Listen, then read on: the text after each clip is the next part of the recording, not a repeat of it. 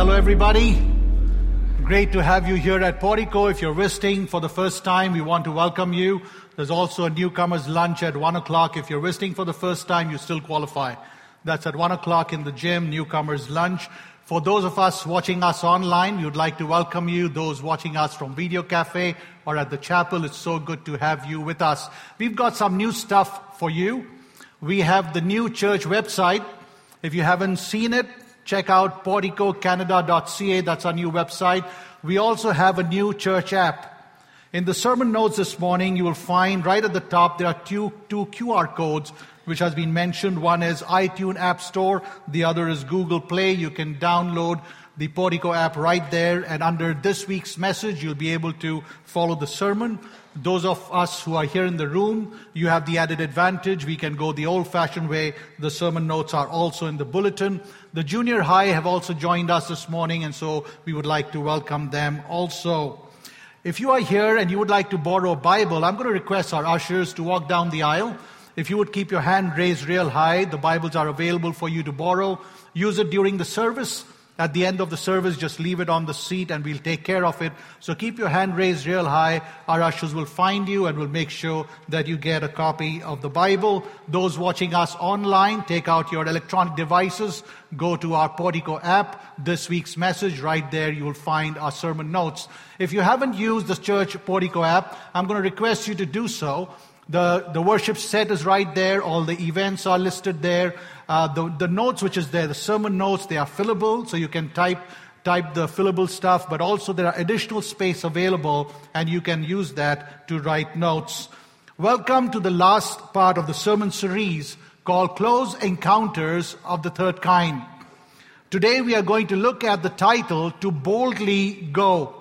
If it's all right with you, let's turn to the book of Acts, chapter number 1, verse number 8. It reads, "But you will receive power when the Holy Spirit comes on you, and you will be my witnesses in Jerusalem and in all Judea and Samaria and to the ends of the earth." As we read the phrase, "you will be my witnesses," we have to admit that sometimes witnessing can be a daunting task. Let me share a story.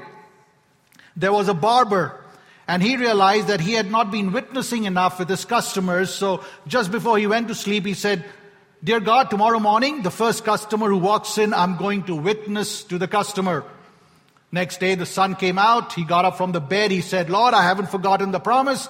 The first customer who walks in this morning, I'm going to witness to the customer." He opened the shop. The first guy walked in. He said, "I want to shave." The barber said, "Sure, take a seat. I'll be back in a moment." He went at the back and prayed a quick, desperate prayer. He said, "Dear God, I'm really nervous, but give me the right words to speak and the right things to do, and I will witness for you." Then he picked up his razor knife in one hand, and he picked up the Bible in the other. He came out and he said, "Good morning, sir. Are you ready to die?" Now, if you are here this morning and you're a barber by profession, you're saying, "This is good stuff, because now I know how to witness." The razor knife and the Bible. But if you're not a barber, you're saying, "Well, that's a good story, but that doesn't really help me because I am still nervous about witnessing. You know, the task, I have a fear of witnessing, and it's a real fear. I feel embarrassed. I don't know how the other person is going to react." A survey was given to those attending training sessions for a Billy Graham event in Detroit. One of the questions that was asked in the survey was this: what is your greatest hindrance to witnessing? 0%. Nobody said they didn't want to witness. They didn't care. 9% said they got too busy and they forgot about witnessing. 12% said their life was not in order, so they didn't feel good about witnessing. 28% said they did not have enough information. 51%, the largest group, said, "We have the fear of failure, how the other person is going to treat me." It's a realistic fear. It is difficult. Fear of rejection, fear of embarrassment, fear of being labeled a fanatic. How is the other person going to treat me after I have witnessed? Am I going to be less popular? Will I be disliked because I witness? To gather a better perspective about witnessing, we are going to turn to the story of Philip. It is found in the book of Acts. Philip's story is a witnessing story. Philip is mentioned 3 times in the Bible. In Acts chapter 6, that is the first time when Philip is mentioned. He's being nominated to be a deacon of the church. It's not a high-profile job. He and 6 others will be in charge of distribution of food to the widow. But one of the qualifications mentioned in chapter 6, verse number 3, was that these men were required to be men full of the Spirit and wisdom. Acts chapter 6, verse number 5, the proposal pleased the whole group. They chose Stephen, a man full of faith and of the Holy Spirit, and also Philip. Not too long after Philip had been picked up for this responsibility, King Herod began to persecute the church. Apostle James was executed. Peter was imprisoned. Many Christians, including Philip, ran away from this place into cities and other regions. Philip went north, 35 miles into Samaria. We don't know the size of the city, but as soon as Philip arrived there, he began to witness. And as he began to witness, nearly the whole city came to know Jesus. Now, why was Philip witnessing? Philip was witnessing because he was open to being used by God. And as a result, this layperson, this ordinary average guy, not one of the super apostle, but the deacon, changed the lives of hundreds of people. We find that because Philip was open to being used by God, God had another special assignment for him. Please remember, sometimes what we feel we should be doing for God is different from what God may be wanting you to do. Go in obedience to the Spirit's voice. Go in obedience to the Spirit's voice. Philip was sent by the Spirit to preach to a high official from the court of the Queen of Ethiopia. He had to leave a growing revival and is led off into the desert to take God's message to one person. I find it encouraging that God is interested in one person.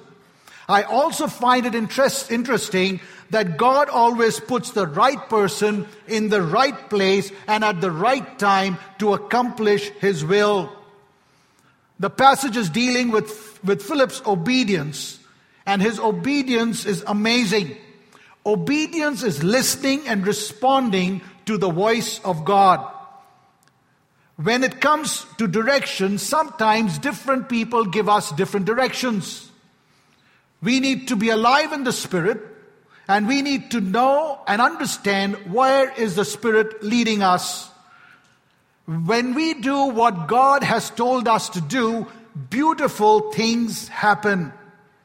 Philip needs to be commended for being obedient to the voice of God and in doing the job that God had called him to do.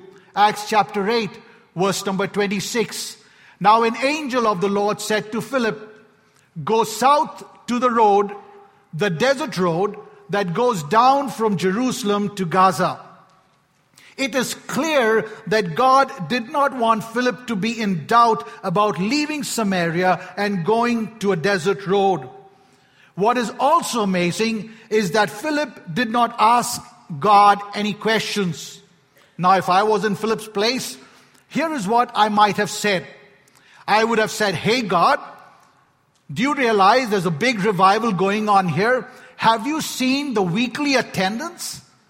The graph is going north and you are wanting me to go south. Does it make sense?" Philip did not say any of that. What we see is pure obedience, simple obedience to God. I do want you to notice 2 things. First, God does not tell Philip why he wanted him to go south along the road, a desert road towards Gaza. God just told him to do it. Secondly, the phrase "towards the south" in Acts chapter 8, verse number 26, can also be translated "at noon." because the sun is towards the south at noon. This makes God's command even more unusual for Philip. This was a road going through the desert from Jerusalem through Hebron, going on to Gaza. No one would typically be on the desert road at noon. In those days, there were no air-conditioned cars. It would be hot and difficult to journey south towards the desert in the heat of the day. Philip did not question God. He did not question God's direction. He did not question God's timing. There's a lot to be admired about Philip in the way he simply obeyed. But even when you have followed God in a pure and simple obedience, even in those moments of obedience, you end up landing up on a desert road. And you might wonder, what am I doing here in this desert experience? Hesitation often precedes obedience.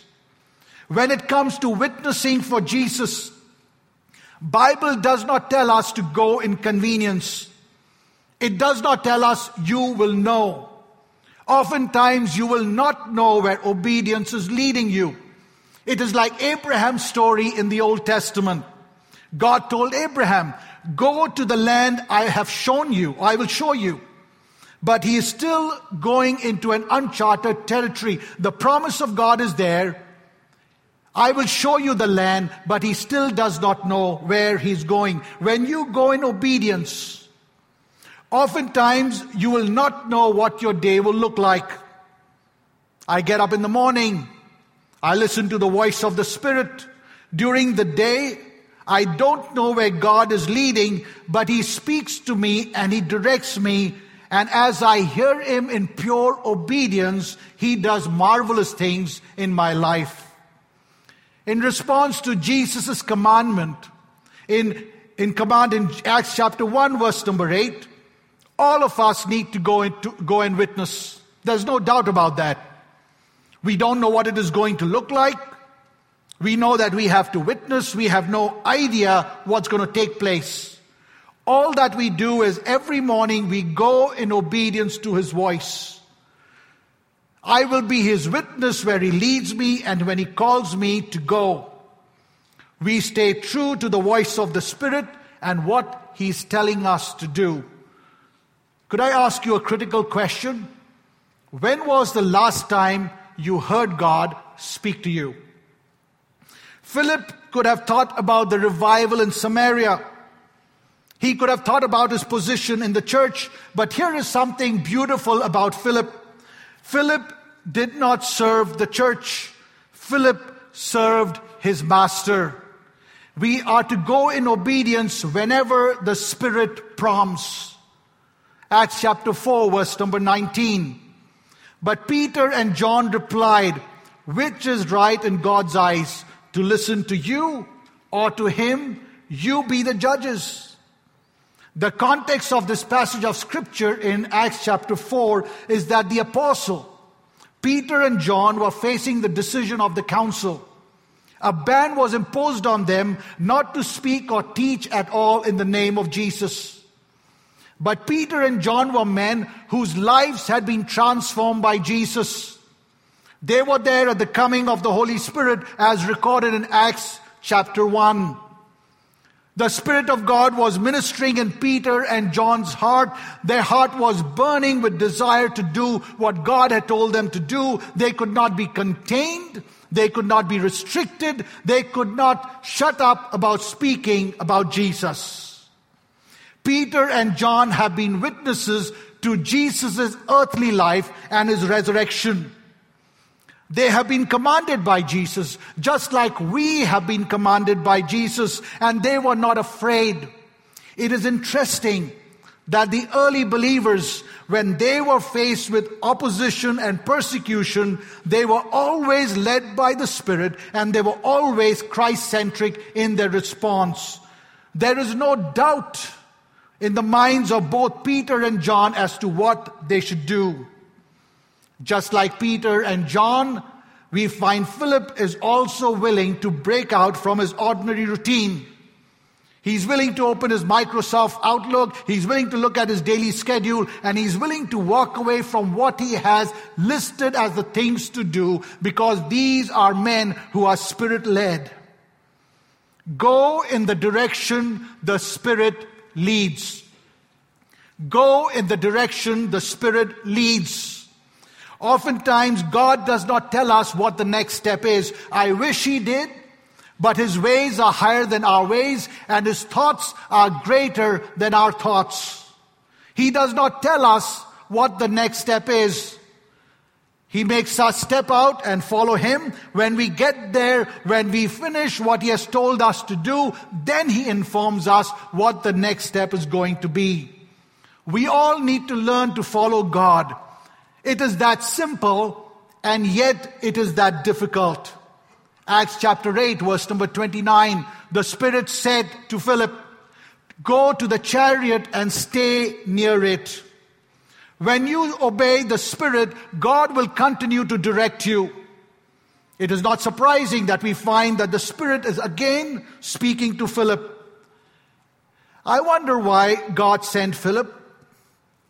I wonder why God sent Philip to perform this important task. The Ethiopian official was an important person. He had great authority under Candace, the queen of Ethiopia. He was in charge of all her treasury, and he had come to Jerusalem to worship and now was returning. You would think that God at least would have sent Peter or John or Andrew or one of the other apostles to speak to this man, but He did not. Why not send in an important church leader, the big guns, if you will, to preach to this treasurer from Ethiopia? Why send Philip? He's not nearly as important as the other guys. But note this, God is not looking for important and talented people. God is looking for people who are obedient to Him. God is looking for people who are obedient to His voice. That is what Philip is doing. He's walking south on a desert road in the heat of the day, just waiting for God's next step. If you are on a desert road, do not be discouraged, because there is a next step which is coming if you will listen to the voice of God. You need to understand that God will place people in your life as you journey down the road, so that we can know them and share life with them.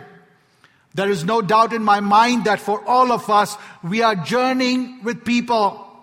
People around us, our neighbors, our family, our friends, our colleagues. We are journeying with different people. You will find pastors at Portico oftentimes will suggest that we want your relationship to go beyond the Sunday morning experience. On Sunday morning, you connect. But we want you to join a small group, and we want you to grow with us. We want you to volunteer as a ministry partner, and we want you to serve with us. We hope that you will connect with us on Sunday morning, but much more than that, we hope that you will grow and serve with people in your life. A lot of people follow Jesus autopilot. We follow autopilot till Jesus comes. We need to follow Jesus and go in the direction the Spirit leads. And when we receive contrary advice, we need to discern what the Spirit is telling us at this moment. The dangers we face is that we become comfortable with our life. The danger we face is that we pay no attention or little attention to what the Spirit is telling us today. Let me draw your attention to Acts chapter 21, verses 10 to 14. The story is about Paul and prophet Agabus. In Acts chapter 21, we find that when Paul was in Caesarea, prophet Agabus came there. With the belt that held Paul's outer cloak together, he tied his own feet and hands in an act of prophetic symbolism. What I take away from the story is this. Agabus was willing to use the gift of prophecy to guide and prepare the church for its future struggles. Agabus is following the direction in which the Spirit leads him. He's using his gift to try and protect Paul from taking this journey that would lead to his imprisonment and death. Though Agabus may not understand God's plan for Paul's life, he genuinely cares for Paul and he's trying to prevent it. Now look at it from Paul's perspective. We find Paul following God's plan of suffering for Christ's name. Paul is willing to go in the direction the Spirit is leading him. We should not misunderstand how the Spirit leads us, because He leads each one of us individually. There's a unity in the church, but He's also leading us individually. The church today could use more Agabuses who listen to the Spirit and are not afraid to deliver a message which may be uncomfortable. The church also needs more Pauls who are willing to listen to the Spirit and go to places that are not convenient because the Spirit said so. Acts chapter 10, verse number 19 and 20. While Peter was still thinking about the vision, the Spirit said to him, "Simon, 3 men are looking for you. So get up and go downstairs. Do not hesitate to go with them, for I have sent them." Here again in Acts chapter 10, in Peter's story, we find the Spirit informs him. We need to be comforted by the fact that when we walk in obedience and we open ourselves to listening to His voice, the Spirit will continue to lead. We find in response to the Spirit's urging, Peter went down to meet the messengers who told him of their master Cornelius. Their master Cornelius had visitation from the angels, and so they had come in obedience to get Peter to take him to Cornelius so that Peter could tell Cornelius what he wanted to tell. The significance of the story is this, that God is taking the good news out of the Jewish world into the non-Jewish world. The good news of Jesus Christ is coming closer and closer to all of us. Peter, in obedience to God's direction, goes and shares the good news to Cornelius and a large group of people which had gathered. And when they heard Peter, they were able to find their way back to God. Please note that the church did not stumble into reaching out to the Gentiles. God's sovereign will drove them to us. The last time we did a survey in the church here, we found out that 64 nationalities were represented right here in this church. The good news about Jesus reached our different countries because of God's sovereign will and because of believers willing to go out in boldness. We owe it to them and we owe it to God to now go out in boldness ourselves. Go in the power the Spirit provides. Go in the power the Spirit provides. Peter, James, John, Paul, Philip, they are all listening to the Spirit of God, going in the power that the Spirit provides them. They are all busy obeying Him, helping people find their way back to God. God's will is played on such a grand scale that we cannot even comprehend it. The Ethiopian official was someone that God wanted. The official was of interest to God. Look at it from the official's perspective. He is seeking God with his whole heart. He goes to Jerusalem, the holy city. He is trying to find God. Jerusalem in those days was a place where you went because that was God's city. Ethiopia in those days was in the area of Sudan, south of Egypt. He has traveled some 12,000 miles to Jerusalem to worship God and is now sitting on a chariot reading God's word. He might be feeling like God has forgotten him because he's on a lonely desert road. He's there in the heat of the afternoon. He is returning home after being faithful, but he has got nothing to show forth for it. Jeremiah chapter 29, verse number 13 says, "You will seek me and you will find me. You will seek me and you will find me when you will search me with all your heart. The Ethiopian official is about to find out that God's promise never fails. Holy Spirit is the driving force behind Philip taking off to catch up to the Ethiopian official's chariot. Acts chapter 8, verse number 30. Then Philip ran up to the chariot and heard the man reading Isaiah the prophet. Do you understand what you're reading? Philip asked. Heard the man reading is an interesting phrase that is being used here. If you're used to going to a public library and you're used to seeing that sign which says silence, and if you're used to seeing people in the library sitting behind the desk and there is silence, then heard the man reading does not make sense. When Philip approached the chariot, he hears the Ethiopian official reading from the book of Isaiah, for reading aloud to oneself was the universal practice in the ancient world. I believe for Philip and for most of us, when we talk about witnessing, beginning the conversation takes more boldness and courage. You can roll all the gifts and everything into the story, but candidly, for most people, having the courage to begin the conversation is the real challenge. When we read about the power of the Spirit in Acts chapter 1, verse number 8, we are looking for the demonstration gift. Most people are looking for healing and for prophetic words. Those things are what the Spirit does. But the most important thing is the same thing which Peter and Philip did. They started the conversation. As the Ethiopian official is reading God's word, hope was running beside him in the form of Philip. Philip asked, do you understand what you're reading? And the Ethiopian said, how can I unless someone guides me? At this time, I want you to think about your family, your relatives, your friends, your neighbors, your colleagues. How can they understand unless you guide them? Interesting, isn't it? Ethiopian official goes to Jerusalem, the holy city. And in the holy city, he does not get spiritual guidance. Out in the middle of nowhere, on a desert road, here he is sitting and reading God's word and faithfully seeking God. And here comes Philip.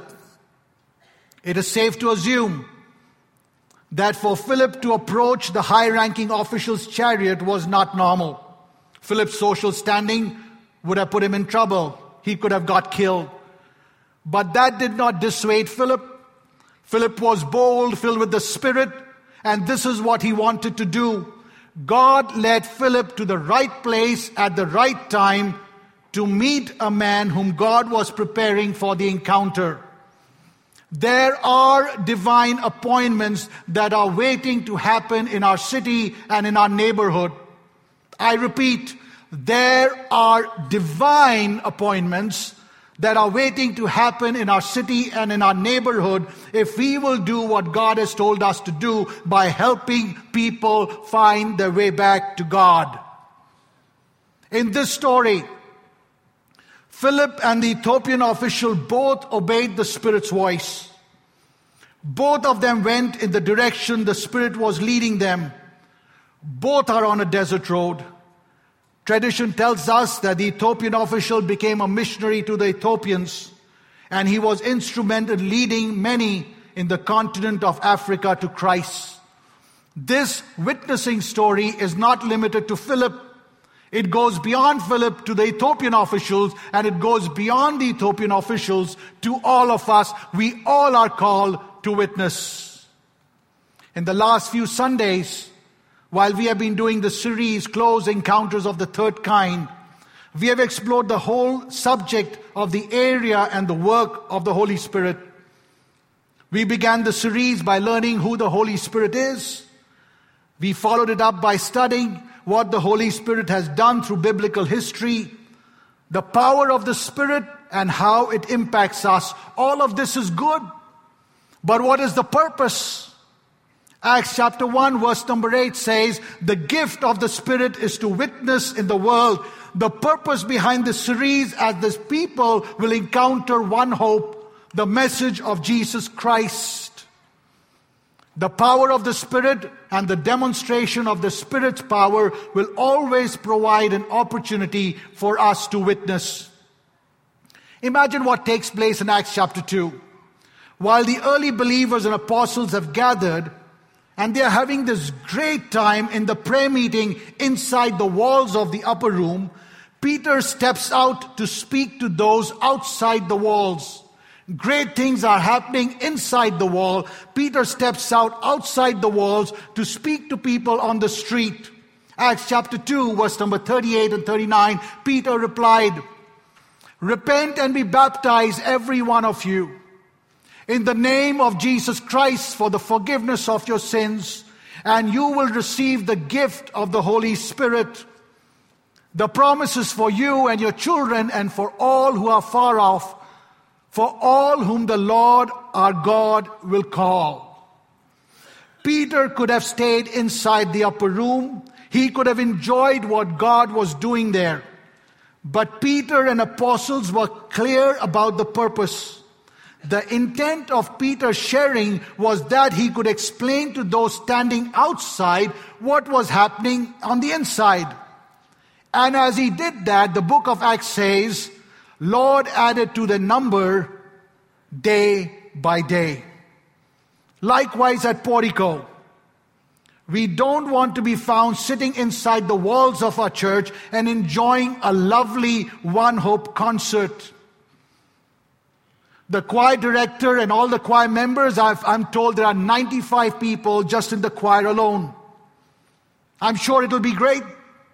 But we don't want to be sitting there enjoying what's happening on the inside.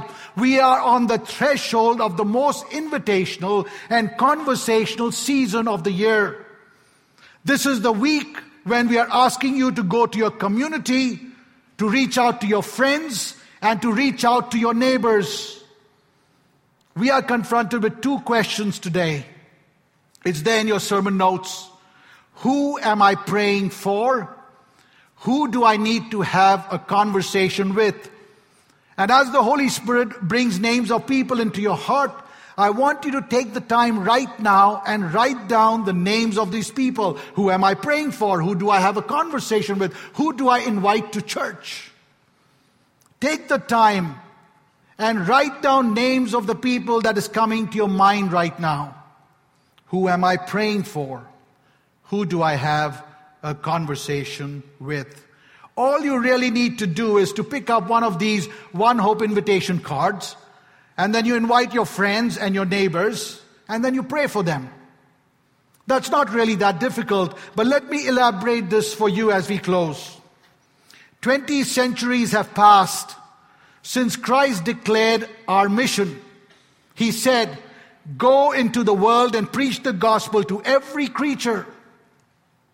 Nations and civilizations have risen and crumbled during the interim, and yet the mission has not been accomplished. Let me help you visualize this today. Line up all the people who don't know Jesus Christ. The line of lost people will take us 30 times around the earth.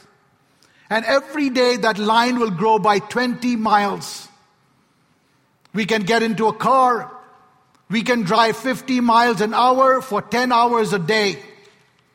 To reach the end of the line, it will take us 4 years and 40 days. And by the time you reach the end of the line in 4 years and 40 days, the line of lost people would have grown by 30,000 miles. And these are lost people we are talking about. Stop the clock today at noon. Let time come to a standstill. Lock the cemeteries, close the hospital. Nobody can die, nobody can be born. We are just going to reach out to those who are alive. At the rate the evangelical churches have been sharing the good news, it will take us 350 years to reach North America alone.